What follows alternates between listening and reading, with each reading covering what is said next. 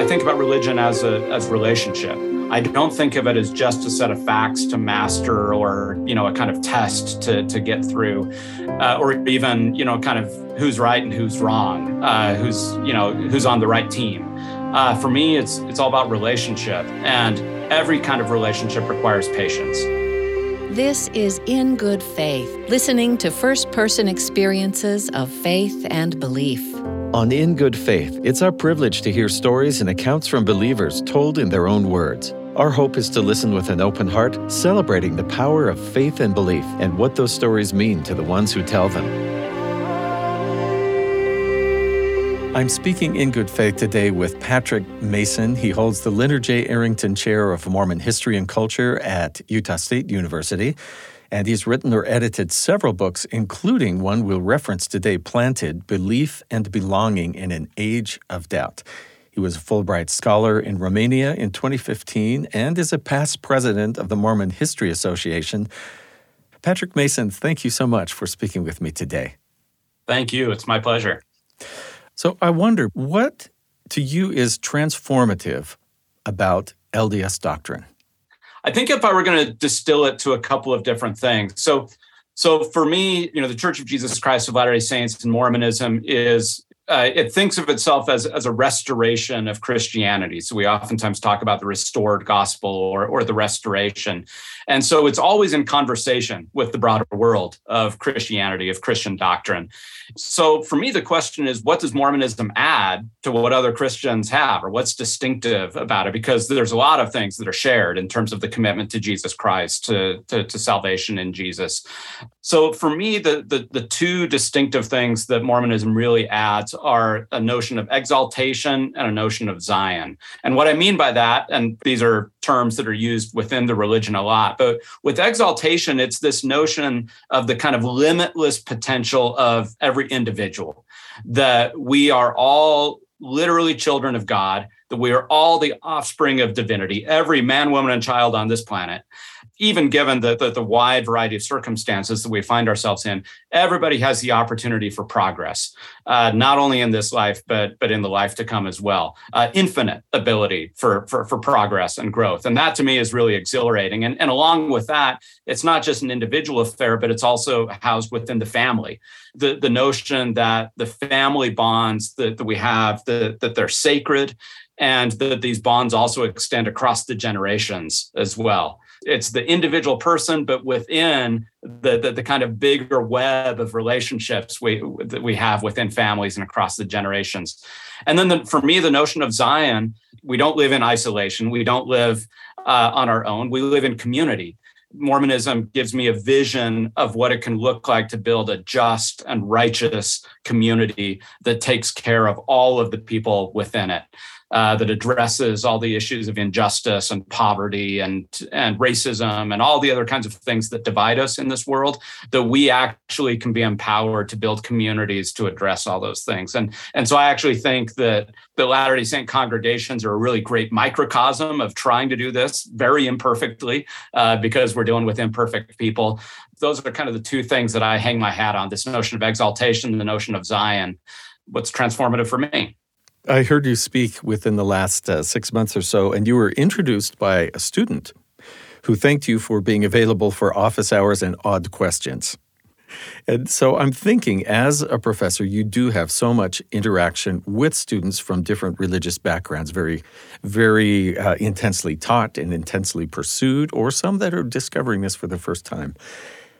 Is the idea of black and white thinking a problem for people when they discover something they didn't know before? It seems like some people could react and say, well, clearly I've been lied to. Or some might say, well, okay, I've got to dig into this a little bit. Why the different reactions to learning something new? Yeah, I think part of it is just our natural development as human beings. We grow up with a kind of black and white world, but that gives us a kind of moral framework. It gives us a kind of solidity, something to stand on, to know right and wrong. This is what, any good parent does with their children, to try and instill with them this sense. And we know this developmentally as well for teenagers in particular. They have very strong sense of what's right and what's wrong, what's good and what's bad, oftentimes different than what their parents say. But that's just part of natural human development. To come into college as a 17, 18, 19-year-old with that kind of orientation to the world. And for some people, that sort of carries through for their entire life, and it can serve them well. And it provides a kind of moral framework. But for a lot of people, and I think increasingly, especially in an age of information, they recognize that just two-dimensional world doesn't fully capture the complexity of what life actually presents them. So actually, this is what we try to do in higher education, especially within the humanities and social sciences, is we try to introduce our students to a world of complexity. We try to help them think critically. We try to help them to be able to assess what kind of evidence is good evidence and the kind of sources of evidence, how to weigh conflicting evidence, because sometimes the data will disagree. Yes, we try to teach them specific things. And in my courses, there's always content that we need to cover. But even more important than any of that, I think really what undergirds the entire endeavor of higher education is this idea of giving students the skills that they need to assess, to evaluate, and then to make use of this incredible tidal wave of information that we all have available to us. And that means dealing with complexity.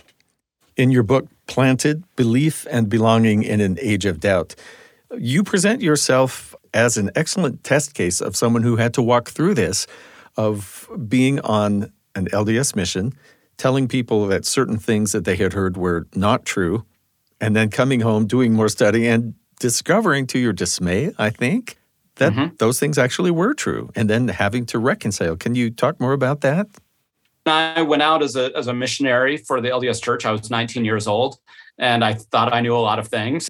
I was the one knocking on their door, and so I was approaching them, and many of them had encountered the religion in one way or another, and some of them had pretty strong feelings about it and disagreed with some of the things that we were teaching, and they would oftentimes present things to me, certain aspects of the church's history or the certain aspects of the church's doctrine that they had learned. And some of those things were new to me. Some of those things were unfamiliar to me. And so my normal mode was to kind of deny everything. If I hadn't heard it before in my 19 years of life, then it must not be true. And so I remember fervently denying certain historical developments, things about Joseph Smith in particular, that I had never heard before. And so I just knew that they were making up, that they were lying. And as you suggested, when I came back from my mission and had the opportunity to take some classes and do some reading on my own, I realized that some of those things that I'd fervently denied, in fact, were true. I wasn't lying to people. I just didn't know any better. I wasn't willfully misleading them.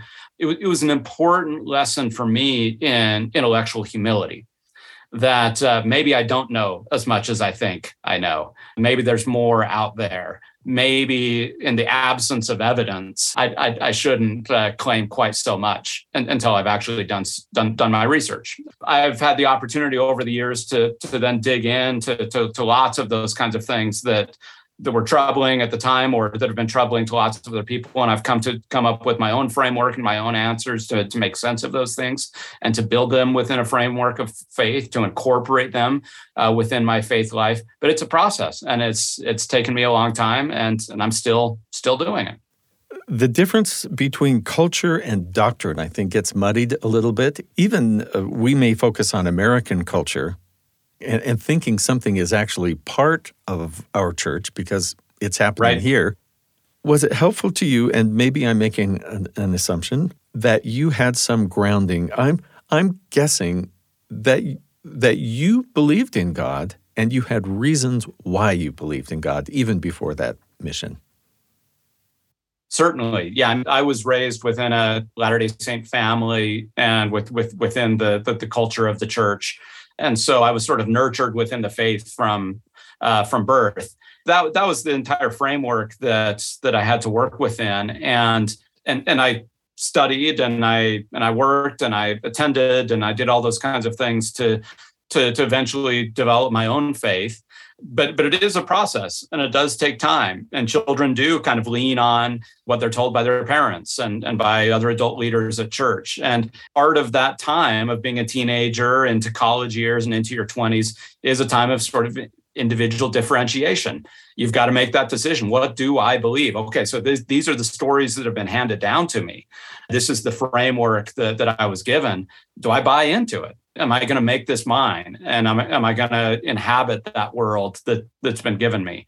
And for me, through a series of spiritual experiences, some quite powerful ones, others more mundane and everyday, I came over the years to decide that, I'm going to continue to inhabit and take ownership of these stories and this tradition that's been given to me.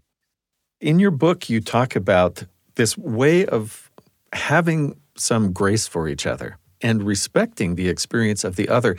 How can we do that and have some bridge and maintain a conversation between I don't know what we call them, the hard and fast facts don't matter, I know what I believe, and I hope not to be pejorative or judgmental. I'm trying to think of how to define that.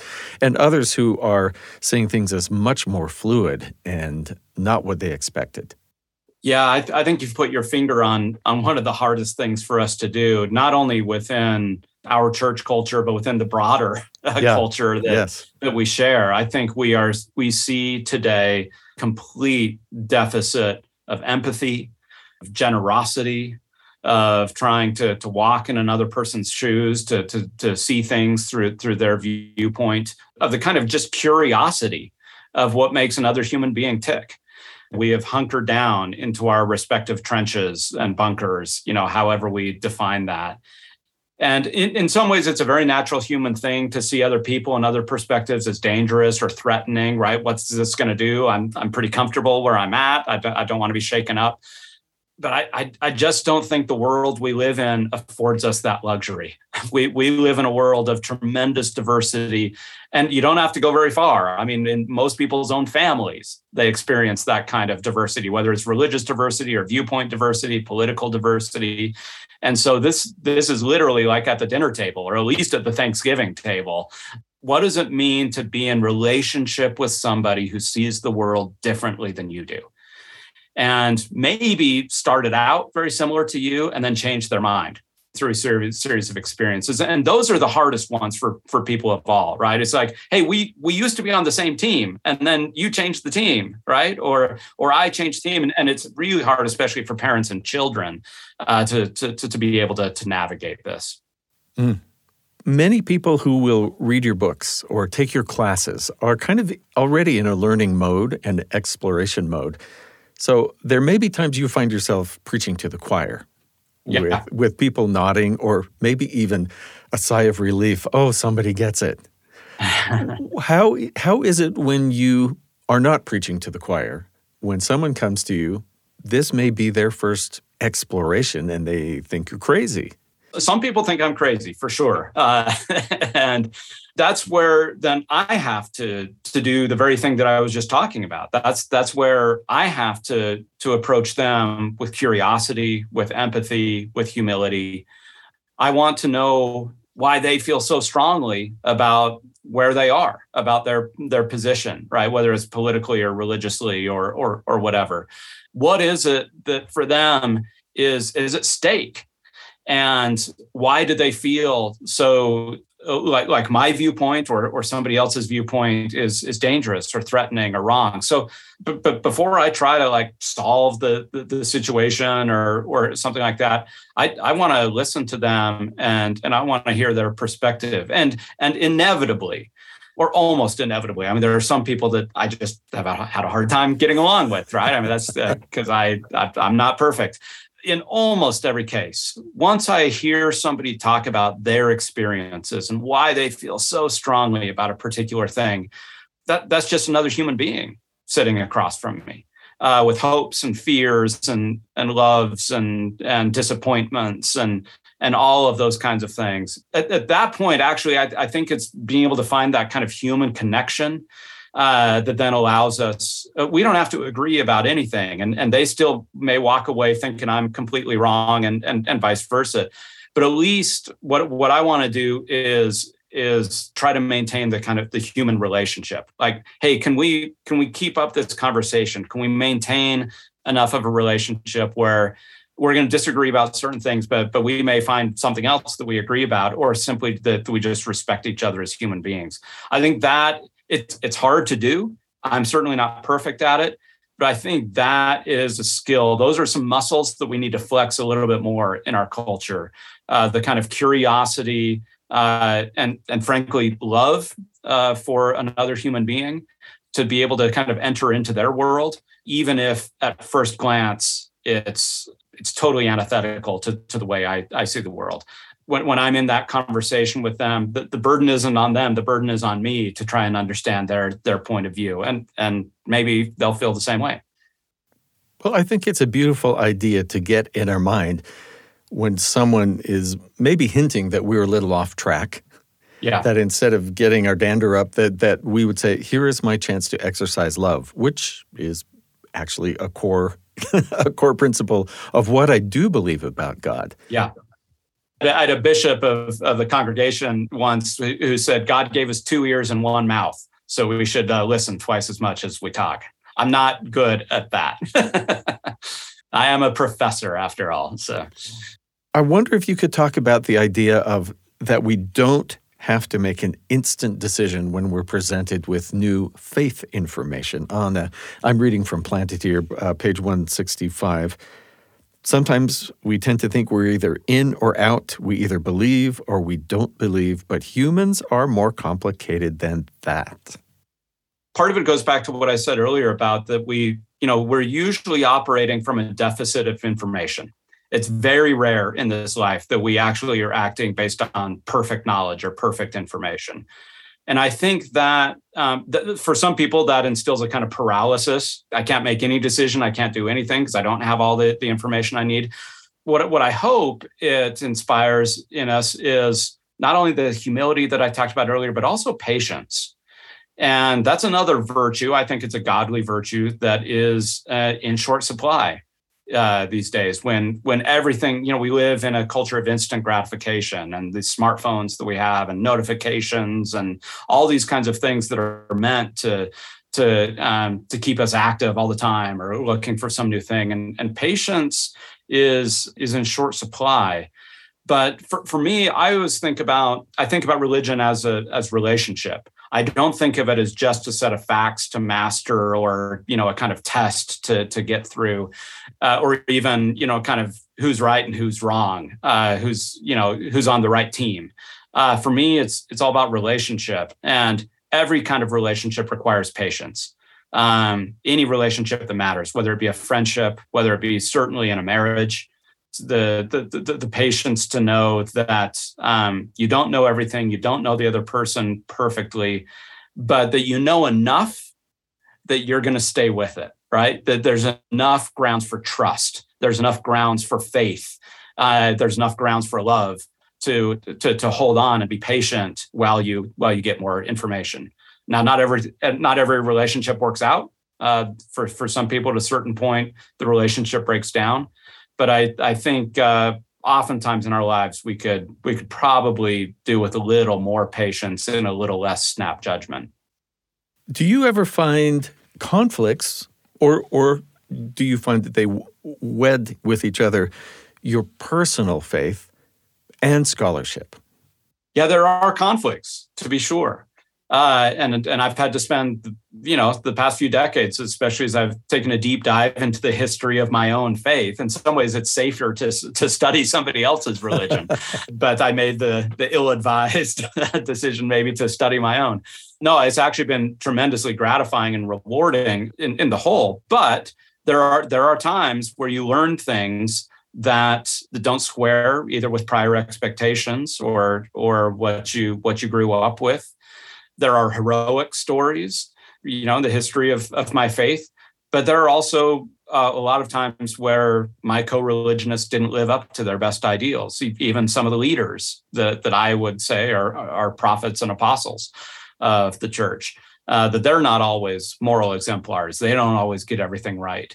So to be able to sort of wrestle with that, to grapple with the kind of complexity there, to actually give myself space to be disappointed sometimes, because I do want the people in my church. I want the people in my faith to be great. I want us to live up to our ideals. I want me to live up to my ideals, but I don't.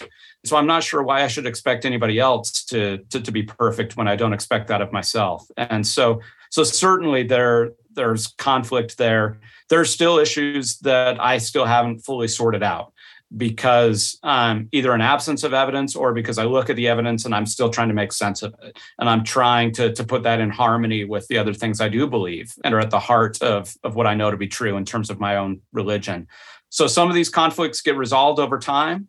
There are a lot of things that I had questions about maybe 10 or 20 years ago that I feel more comfortable with now, that I've come to a kind of resolution or at least reconciliation. Other things that for me are still active questions.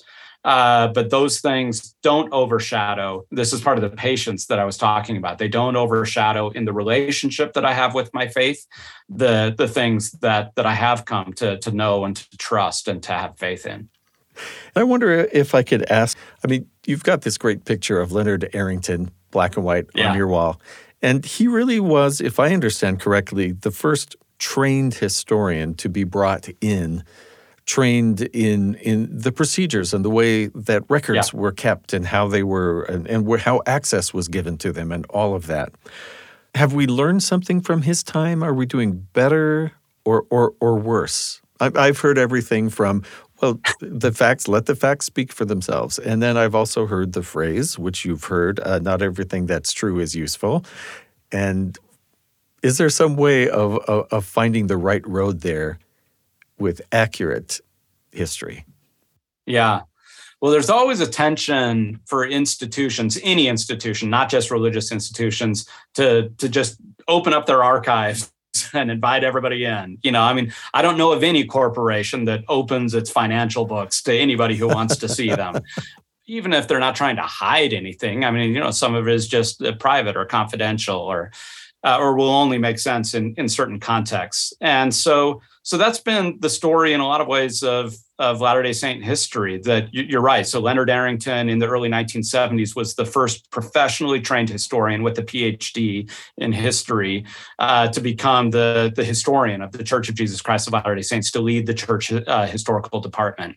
And he initiated a whole range of reforms and opened up the archives more and made it more transparent and open to scholars. And that was new. And it was, again, this was pre-internet by several decades. And so the idea of just like open access and opening things up, it did make people uncomfortable. There's always this tension. So then there was some retrenchment and the pendulum swung the other direction. But in this century, in the 21st century, the LDS Church has really not only gotten back to where Arrington was in the 70s with his colleagues, but actually has gone even further.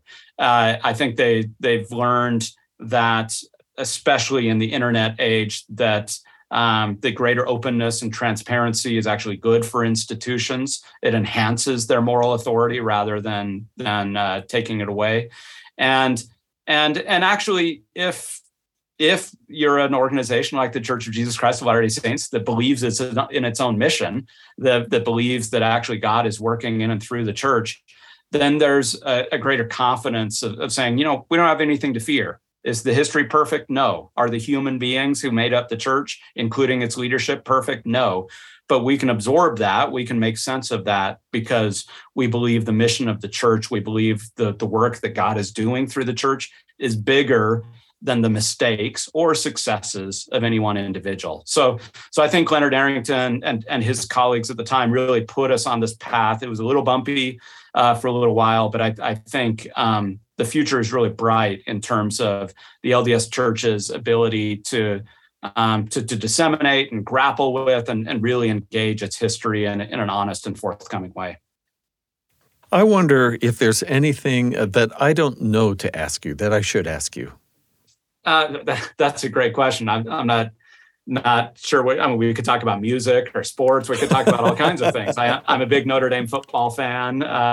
But I think for me, the thing that maybe not everybody knows, especially if they just read my books or things like that, is how central my faith in Jesus Christ is and has become over the past several years. It's always been there. It's actually had a transformative experience as a young missionary that really initiated and grounded my faith in Jesus Christ.